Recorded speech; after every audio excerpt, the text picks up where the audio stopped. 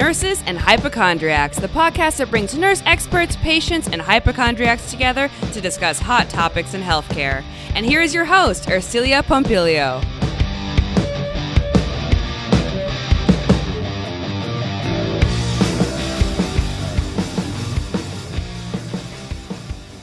Have you ever wondered if deceased beings feel trauma after they've passed on?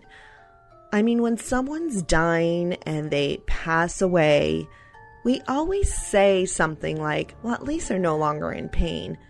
But is that even true? I mean, do the dead grieve? Do they experience loss?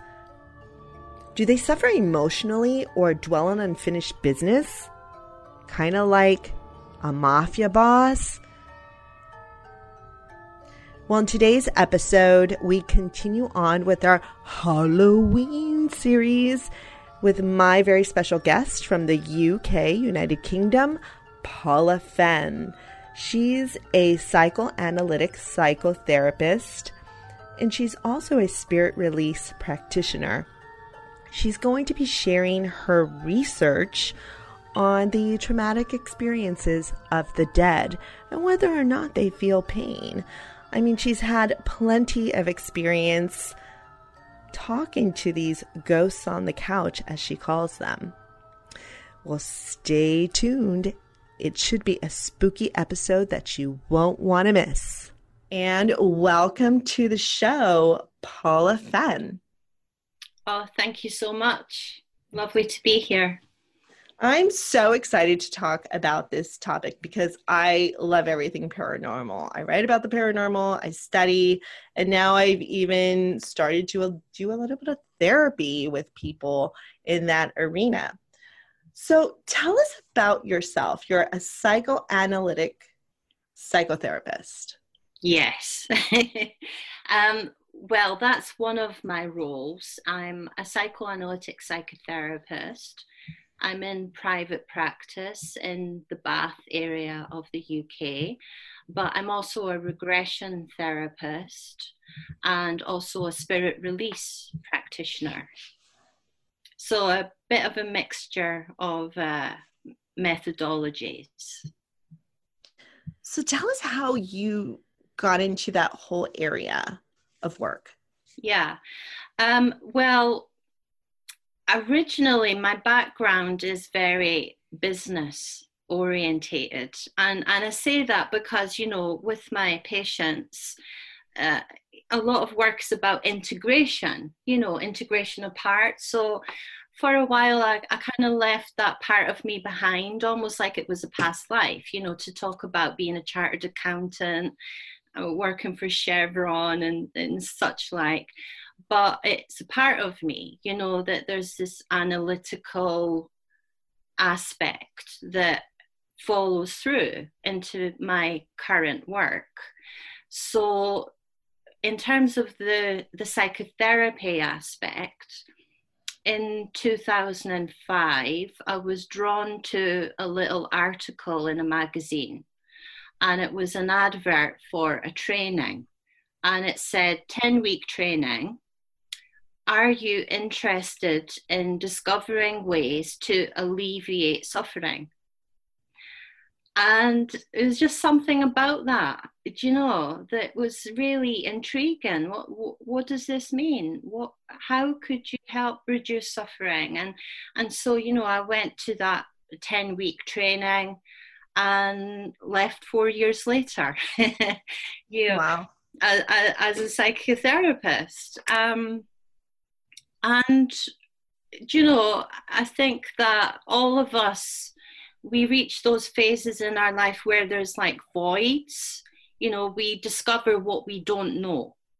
Yeah, Yes, totally. You reach a sort of plateau or a pinnacle of knowing one thing, and you discover what you don't know. And so this is my progression into regression therapy from being a psychotherapist, because one day in 2012 it was, about 1 week I should say, 2 different patients in the same week had spontaneous past life regressions.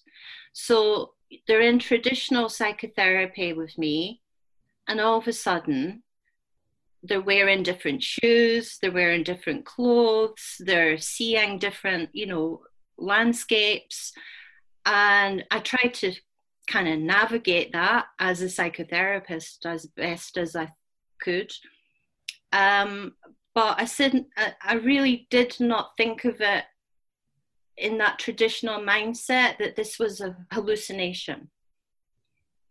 So again, I was curious what was going on there really.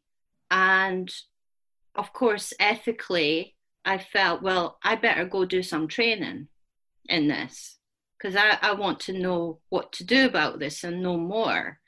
So then I started training as a past life therapist, and did one set of training in past life therapy.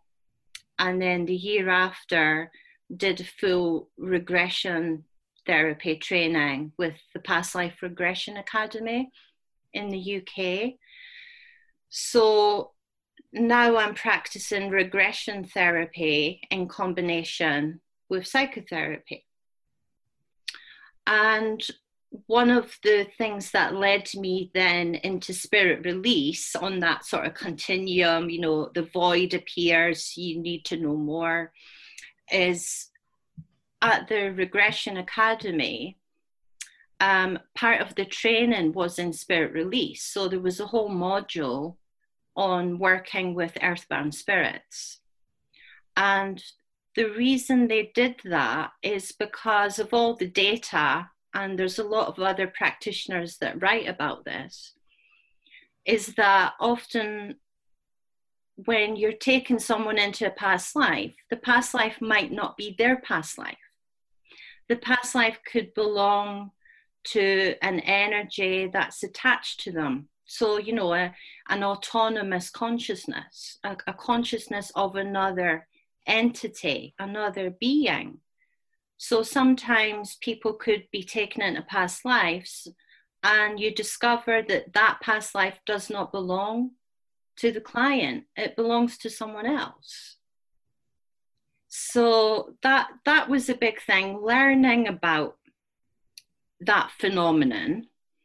But in addition, when I was training, of course, you do a lot of peer work, yeah? So I'll be regressing my colleagues in training, and they'll regress me, and we'll help each other work through past lives. But a kind of really strange thing, but a really significant thing happened. When I was induced into altered state, to take me into past life, the room sometimes would be filled with spirits. Wow. And yeah, and so there's my colleague, doing the best job they can, saying, and what are you wearing? And go to the next scene, and what happens next? And I'm saying, no, I'm not in a past life, but there's 5 people standing at the bottom of the bed trying to talk to me.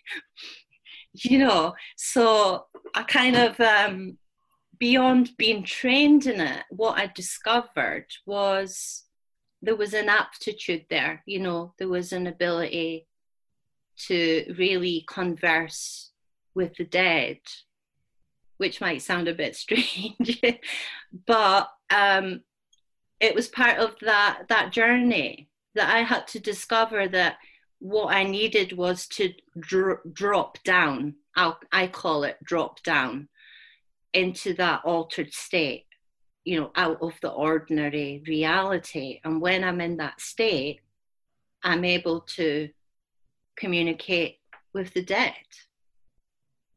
It's fascinating. I love it. I have had similar experiences as well. I remember there was one particular individual I started dating. His father was a very famous photographer. His mother is a famous model from the 1960s, very iconic. And I remember when I first met him, I saw a shadow around him, and I met him at a bar, and I'm like, I don't know if it's my eyes. I don't know what I'm seeing. I don't know if it's different. Something's going on in the bar.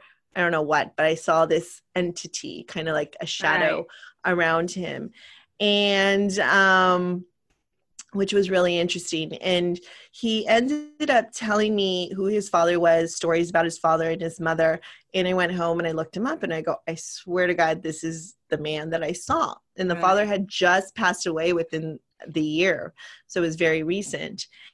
And, you know, we had started dating and we went out again. And I go, you know, this is a very strange question. Because he would talk about his father all the time and how he was getting his artwork and all his photographs together and curating them for a museum exhibit. So I go, this is a very odd question I'm going to ask you, but I just have to ask you because sometimes when I do this, it's just my brain just, I start getting invaded and I go, I just need to ask you. I don't do it very often, but just in certain situations. And I said, do you dream about your father? You know, and he said, yes. And I go, do you have arguments with him in your dreams? And he said, yes. And so, yeah. And I said, well, you know, he's telling you what to do to curate his own photographs. And I go, and you need to listen to him. And he goes, well, what you need to tell him is, right. Yeah. So you're having a conversation. It was hilarious. And so he started to tell me what the argument was about. And it was about this whole museum exhibit. And his father wanted it one way and the son wanted it another. And this is what his dreams were about, which was very interesting. So another time, he took me outside of this restaurant and he said, this is the last place where we had my father's birthday party. And I guess he was in his 80s when he passed away. And he goes, do you see anything? And so I said, well, I see your father doing this. And it looks like he has ash in his hand. Like he has this weird smile, like he's not very happy, but he's doing this. Like, and what I mean by doing this for people listening is it's like he had sand or ash in his hands and he was dropping it, you know, through his hands, like it was slowly falling. And so he then tells me, he's like, yes, because he was cremated and he wanted to be buried, but I didn't have enough money and I was on a budget. So okay. I mean, it's interesting. There's so much data out there that's available, but it just requires a different way of accessing it, you know, out of the ordinary state of consciousness. Right. So it doesn't happen to me all the time, but just certain situations, and usually with people who I'm dating, men who I'm dating, where it's either something's not going right in their lives. So I'm kind of like the psychic girlfriend in a way, which can be very freaky for people. But yes, but I want to hear more about your research and on the traumatic experiences of the dead. Okay.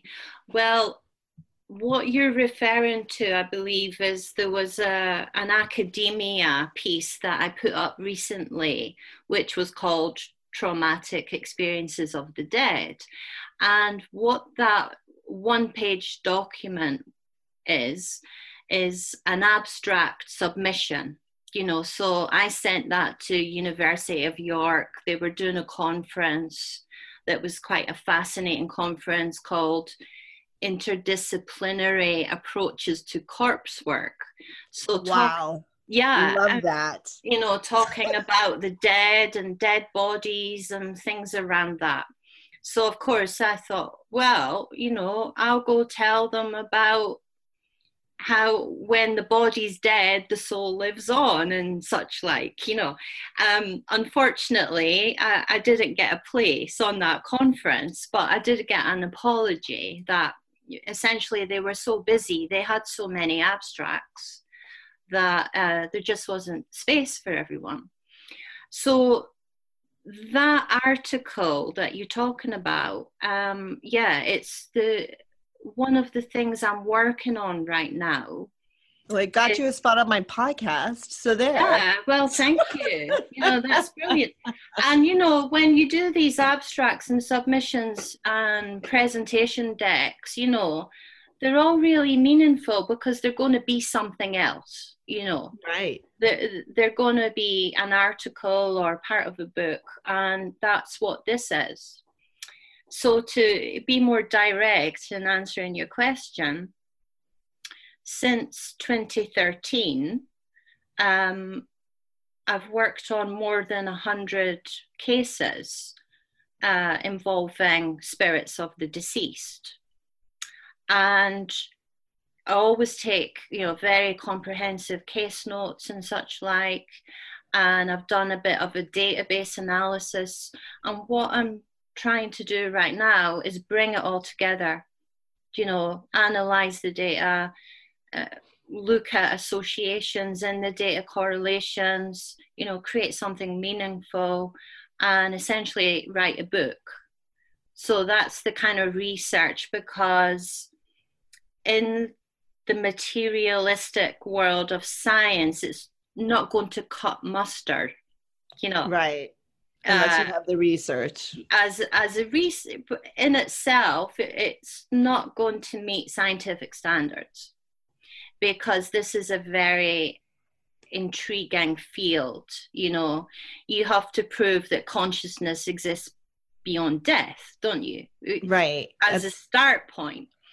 And then you have to prove that you can communicate with the dead. And you need all other sorts of evidence. Like, how could you prove you're just not making it up, or, it's not just... Exactly. Yeah. So it's a research, but it's a research for a book, because I think it's really important that there's more information out there on this topic, because the spirits that I've encountered, a lot of them are really suffering. And as a psychotherapist, my job, like that little article in the newspaper, is to alleviate suffering. I mean, it's just so funny how things work out, but yeah, to reduce suffering. And they're deceased human beings. They're just people like me and you that for various reasons have not transitioned into the afterlife, but they're still human. And so where do you find these spirits? Are they just piggybacking onto your clients? I mean, how did you first come to studying the traumatic experiences, and how did you know that they were having trauma or in pain? Because usually, like I had written you in the email, when a person dies in the hospital or if they've had a traumatic death, people will always say, well, at least they're no longer suffering. Yeah. But what you're saying is they are suffering still. Well, the best way to answer that question, before we kind of go back into talking about the traumatic experiences of the dead, is to talk about the fact that, I don't know the quantity, but let's just say when most people die, they go to the light. They go to the afterlife. They don't hang around on the earth plane. Now, when I say most people, I don't really know how many go and how many don't go. But those that go, those that die, when they die and they go to the afterlife, they don't feel pain. Any listeners that's a bereaved person can know that they are no longer suffering. The cancer that killed them is gone. The road traffic accident injury is gone. They're completely well. They're in good health. They're in good spirits. They're happy. They meet other souls. They reconnect. They learn. They teach. It's a good life in the afterlife. There's no suffering. There's no pain. And even with earthbound spirits, so souls that at the point of death did not transition to the afterlife, okay, but they stayed here, even they no longer have physical pain. So I've encountered so many spirits. Maybe they've got a sword through their belly, or a hangman's noose around their neck, or they've got a damaged leg from being run over, but they don't feel pain. They do not feel the physical pain associated with the mode of death. But what they do feel, what they do experience, and therefore what is traumatic for them, are the psycho-emotional problems. You know, they can still think, they've still got consciousness. They can still be conscious of, they know they're trapped, mostly. You know, sometimes you have to reaffirm to a spirit that actually you're dead, you know, because there is a part of them sometimes that doesn't realize that they're actually dead. But once you get past that denial hurdle and they understand they're dead, you're able to talk to them about why are they here, what happened to them, how did they die, and so on, you know, and very psychotherapeutically help them work through their traumas. That's fascinating. So can you share some stories and how you started seeing this? Like, was it regular patients that you had, or? Yeah. Well, as I said before, you know, I started really seeing them and working with them in my training. You know, when I was in altered state, I would see dead people. And then from that point, once you start to see, you can't not see anymore. You know, That's it's so like, true. yeah, you know, it's like there's a part of you that's been there, that's now opened up, and you're able to resonate with that frequency, because that's what it is. You know, it's a way of being in resonance with the vibration at that level of consciousness.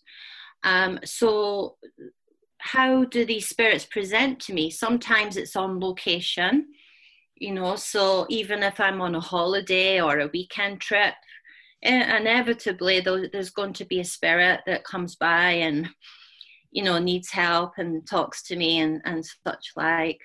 And some psychotherapy patients present, and, you know, I'll be able to be aware that there's a spirit with them. But in psychotherapy, I work very traditionally.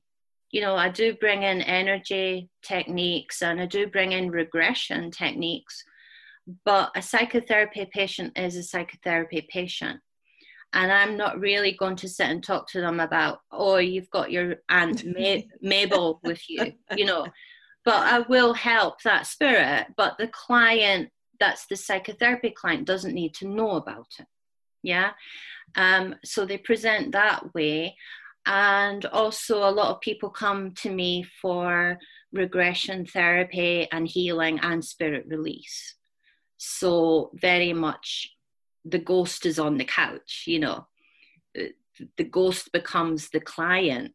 The host is the patient sitting on the couch, but also the spirit that's with them. I also see them as a client, like the host has brought them for healing. I see. So why do these spirits attach to certain hosts? I mean, I can tell you a personal story that happened to me one day, and I'm not sure if I shared it on Dr. Palmer, on the episode I did with Dr. Palmer last year, but one day I had looked in the mirror and I felt like I looked like my grandmother, who had died many years ago. And she did have a traumatic death. She died by suicide. So she jumped, and on her second attempt, she was successful off a building. So she jumped off a building and passed. And so I would look and I was like, that's very odd. And so I had gone to a healer and I had gone to a shaman, and the shaman did tell me, yes, I didn't ask the shaman anything. I just had them tell me. And so they did say, you have this attachment, this is what you need to do. And so apparently she was attaching herself to different family members who I actually had known about. And when these attachments had happened, they did have a psychotic event that happened to both of them. Yes. But with me, I would just look at it and I'd be like, am I going crazy? Right. With something's going on. So, and I did release her and she did go about her way. So. That's good, because I would imagine she was in a lot of suffering. For many, many years. Yeah. So to be released is of benefit to her. But there's always a reason why they attach to a particular individual. There's always a reason, because there's always something in resonance. So if you think about it a little bit technically, we are energy beings. We are consciousness, and it's an autonomous consciousness. So Paula has her own autonomous consciousness, as does Ercilia, etc. And it's the same with the spirits of the deceased. It is still a living consciousness. And that consciousness can fuse in the energy body with the living host. Reasons why particular spirits fuse with particular living people can be as simple as they seem like a good person. They're nice. They seem so kind. They've got a really nice heart energy about them. She'll be good, so therapists and so on. I've had so many therapists that have picked up earthbound spirits. And in those cases, often the spirit says, I was so alone, I felt so abandoned, and she was a good person. So that's one simple reason. Another reason is that there's an attribute in the living person that resonates with an attribute in the deceased spirit. So things like addictive behaviors and so on, drugs, alcohol, certain proclivities. So one really interesting case about resonance is I had a male present to me for spirit release therapy because he had a kind of sense that something a bit strange was going on. And he had a porn addiction. And he owned it as I have a porn addiction. It's my porn addiction. I've always liked porn. I'm a highly sexed man. But something just doesn't feel right. I've got all these marital difficulties. The porn's really getting in the way of my marriage to my wife. And unfortunately, his wife had an abuse background. So him reaching out for porn was, quite traumatic for her because it had the sexual abusive component as how she experienced it. Anyway, so, take him into altered state and I'm doing the work. And then this man, this Irish man arrives and he was called Ewan.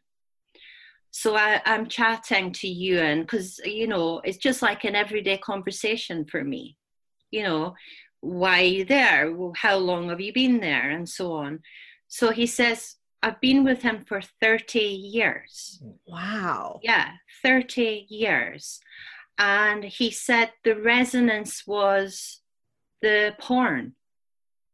That he was also highly sexed when he was alive.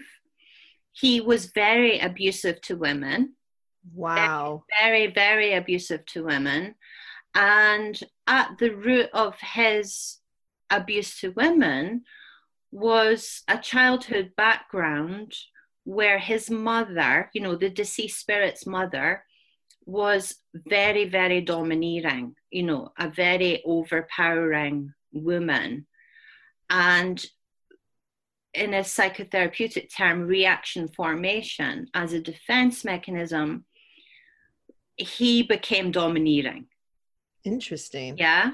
And abusive to women as a consequence of the domineering mother. So he attached to this man 30 years prior. And the thing about the spirit still having consciousness is very relevant here, because Ewan said to me, he watched this client of mine. He watched him for weeks before he decided he was the right one. Wow. He would be good for me because we're the same. And then he jumped, and essentially, I don't like the word so much, possession, but he became attached. He possessed this client.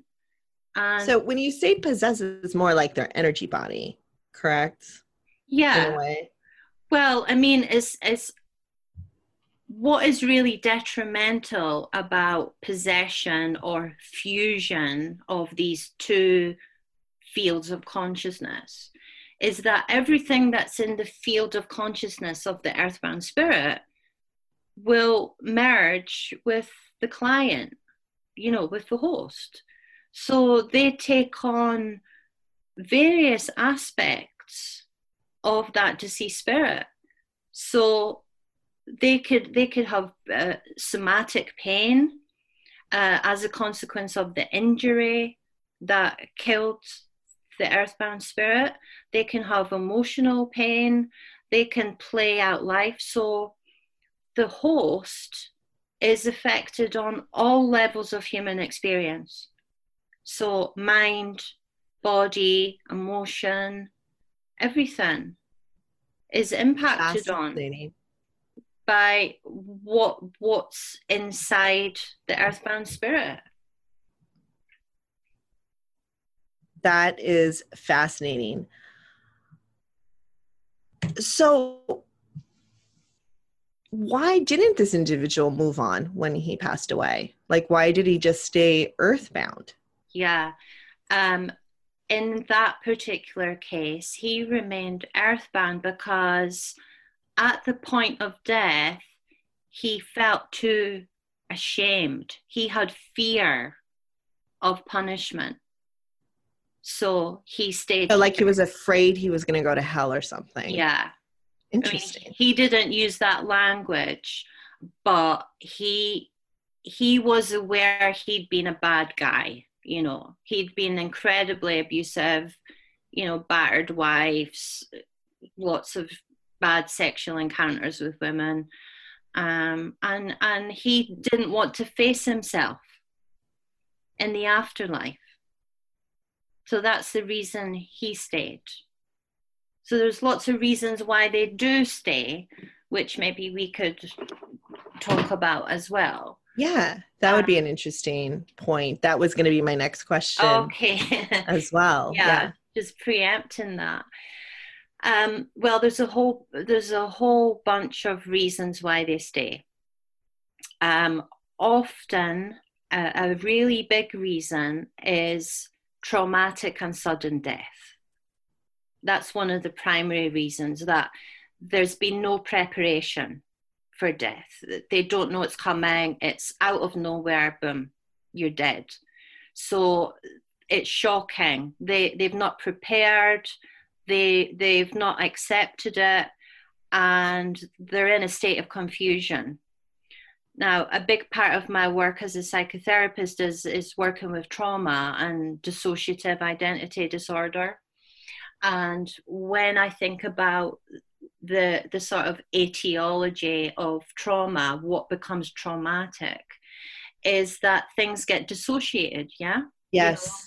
And I've seen that a lot. I was talking to you a little bit before the podcast, and because I've worked with children for over 20 years, I see those child traumas. Yeah. And they could be as very, very subtle.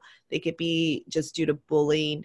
They could be due to a rape or other types of abuses as well. Uh-huh. And I've seen that. And the way it comes out is this individual starts to act like that age, like either a 14-year-old or a 2-year-old, and they start being very inappropriate with me. Like I've had friends do it, and I'm like, this is weird. Yeah. But it's that child self. What I've done through studying and through figuring what this is and why am I seeing it is because they're trying to get me to help them, you know, in a way, which sometimes I can't, you know, there's no way.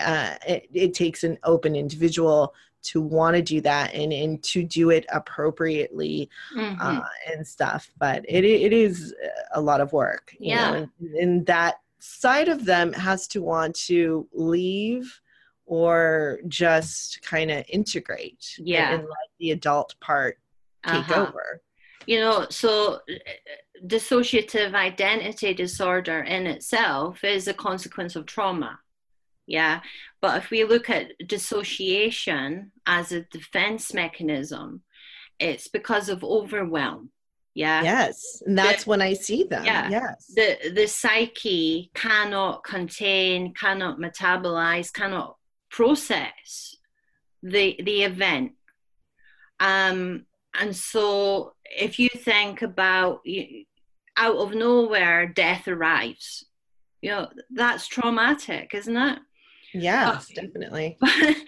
Especially if you're not ready to go yet. You're like, wait a minute. You're not ready to go. And so therefore, there's been no processing. It's not being metabolized. Yeah. And so that's one reason why they stay. And it's actually a particular area of interest for me because it brings together, you know, the world of trauma, psychotherapy, and trauma of the dead. I'll share with you a little bit of a case. Worked with a lady recently, and, you know, I'll cut a long story short because these sessions could be like 3-4 hours long. Yeah, I can imagine. Yes. You know, so we're in regression, and what we discover is that in a past life she was burnt to death at the stake.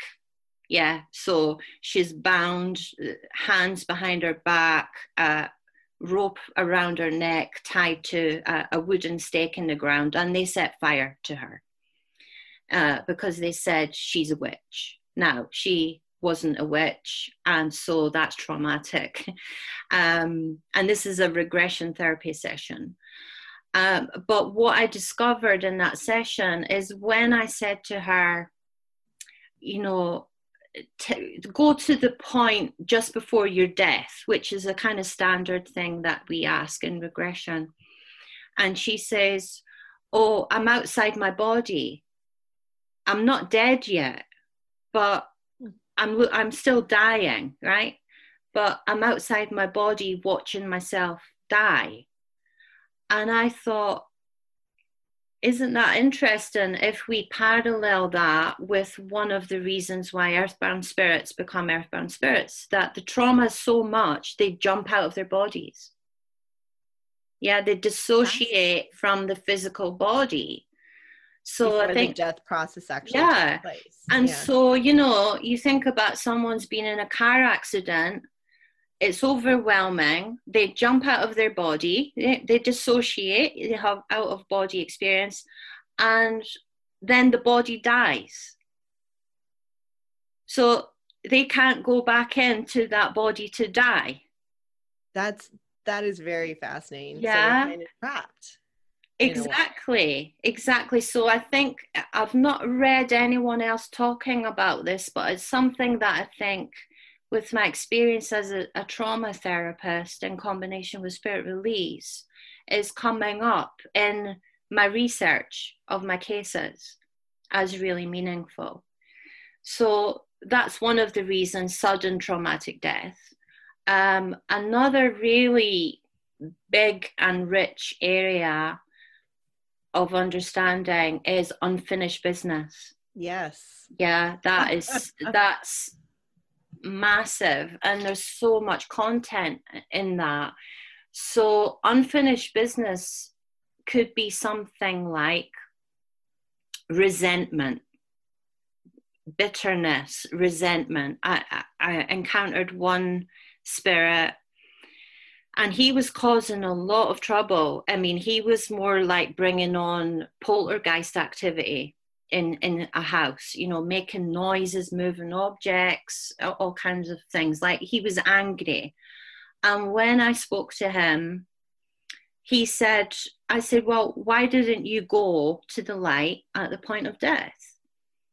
And he said, because, and he was from Scotland, and he had a very, I mean, I know I've got a strong accent, but his was really strong and broad, because that's the other thing. They maintain the same characteristics. You know, they talk the same, they walk the same, they use the same language and so on. So he said, no way that was it. No, no way that was my life over.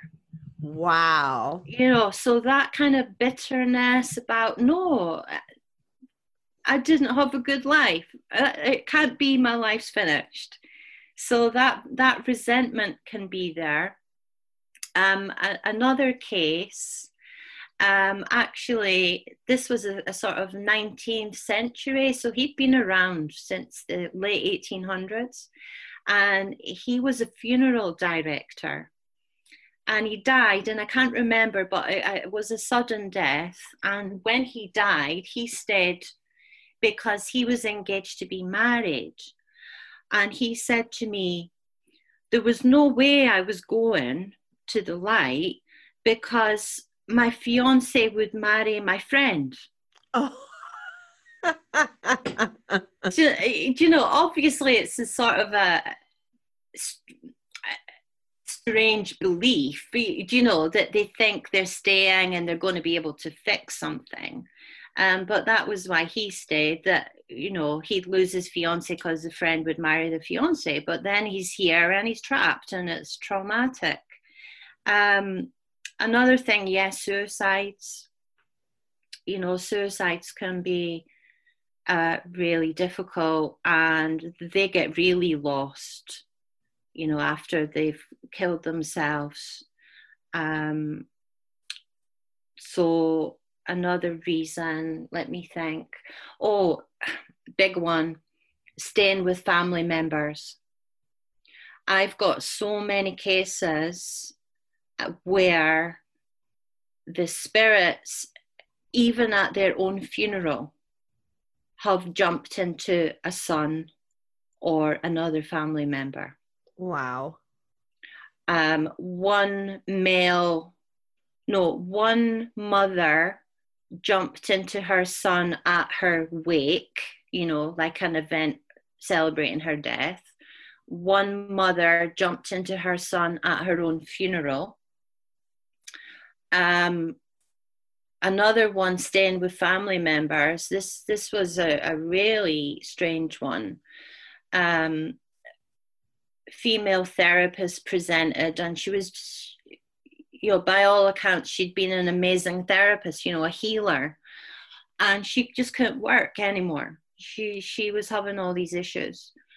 So she had an open mind as an energy healer, and she came to me for spirit release therapy. So the most dominant spirit, because you always ask for the most dominant spirit to come forward first, because that helps with the clearing.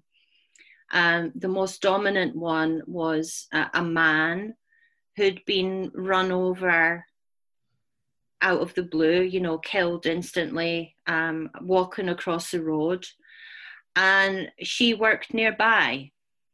Now, this male spirit, the reason why he stayed earthbound was he wanted to say goodbye to his daughter. So there's your unfinished business scenario again, yeah? Something's not occurred that they feel they can't move on because they've not completed something. So this man didn't move to the light because he wanted to say goodbye to his daughter. So then he's here trapped. This therapist patient of mine's on a lunch break. He sees her. Oh, she's a nice person. She seems nice and kind and compassionate. And this male spirit jumps into her. So that was the first spirit. She actually had 3 spirit attachments. The second one was a family member. The second one was actually her grandfather. Now, this lady was, if I remember, maybe 40 years old, something like that. And talking with the grandfather had attached to this woman when she was a baby. Wow. She was only 8 months old, and she was in her crib sleeping. And it had always been a family anecdote. Like, once I told her that, she was just amazed, because she says, you know what? It's always been a family anecdote that at the exact time of my grandfather's death, I was 8 months old, I was in my crib, and I started to scream. Wow. That's fascinating. Yeah. So, I mean, there's the little bits of evidence that you get, as in, a lot of people would say this work's non-scientific. Of course, the rational scientists would say that. But you do get those little pieces of evidence. Like, how could you possibly know that there's this family story passed down for 40 years that This little baby screamed at 8 months old the minute her granddad died? But that's the minute that he's telling us that he jumped into her to stay with the family. Wow. So fascinating. Well, this has been a very fun, very interesting podcast. Where can people find you? Because do you also do remote work as well? Can you tell us about your website? All your information will be on our show notes at the end of the podcast. Okay. I do work remotely on occasion, but I actually do prefer to work face-to-face. And I think that's the psychotherapist in me, that I like to have that relationship, that the client's right there in front of me. So I don't do a lot of remote work. I don't have my website up and running at the moment, but people can Google me, Paula Fenn, and I'm on a lot of other websites. Yeah, so, there's a few pages that come up if you put my name, Paula Fenn. If anyone wants to contact me directly, they can email me at transitionalspace@outlook.com, which I imagine will be on the page for the podcast. Yes, and all that information will be on the show notes. Thank you so much, Paula. And thanks. And thank you, Nurses and Hypochondriacs, for listening. Thanks for listening to our Nurses and Hypochondriacs podcast. We love your support and we love our listeners. If you have some spare change, go ahead and throw some to us on our Venmo at Nurses and Hypochon. Also, go ahead and leave us a review on iTunes. We'd love that. And if you'd like to be a guest, go ahead and send us an email at nursesandhypochondriacs@gmail.com.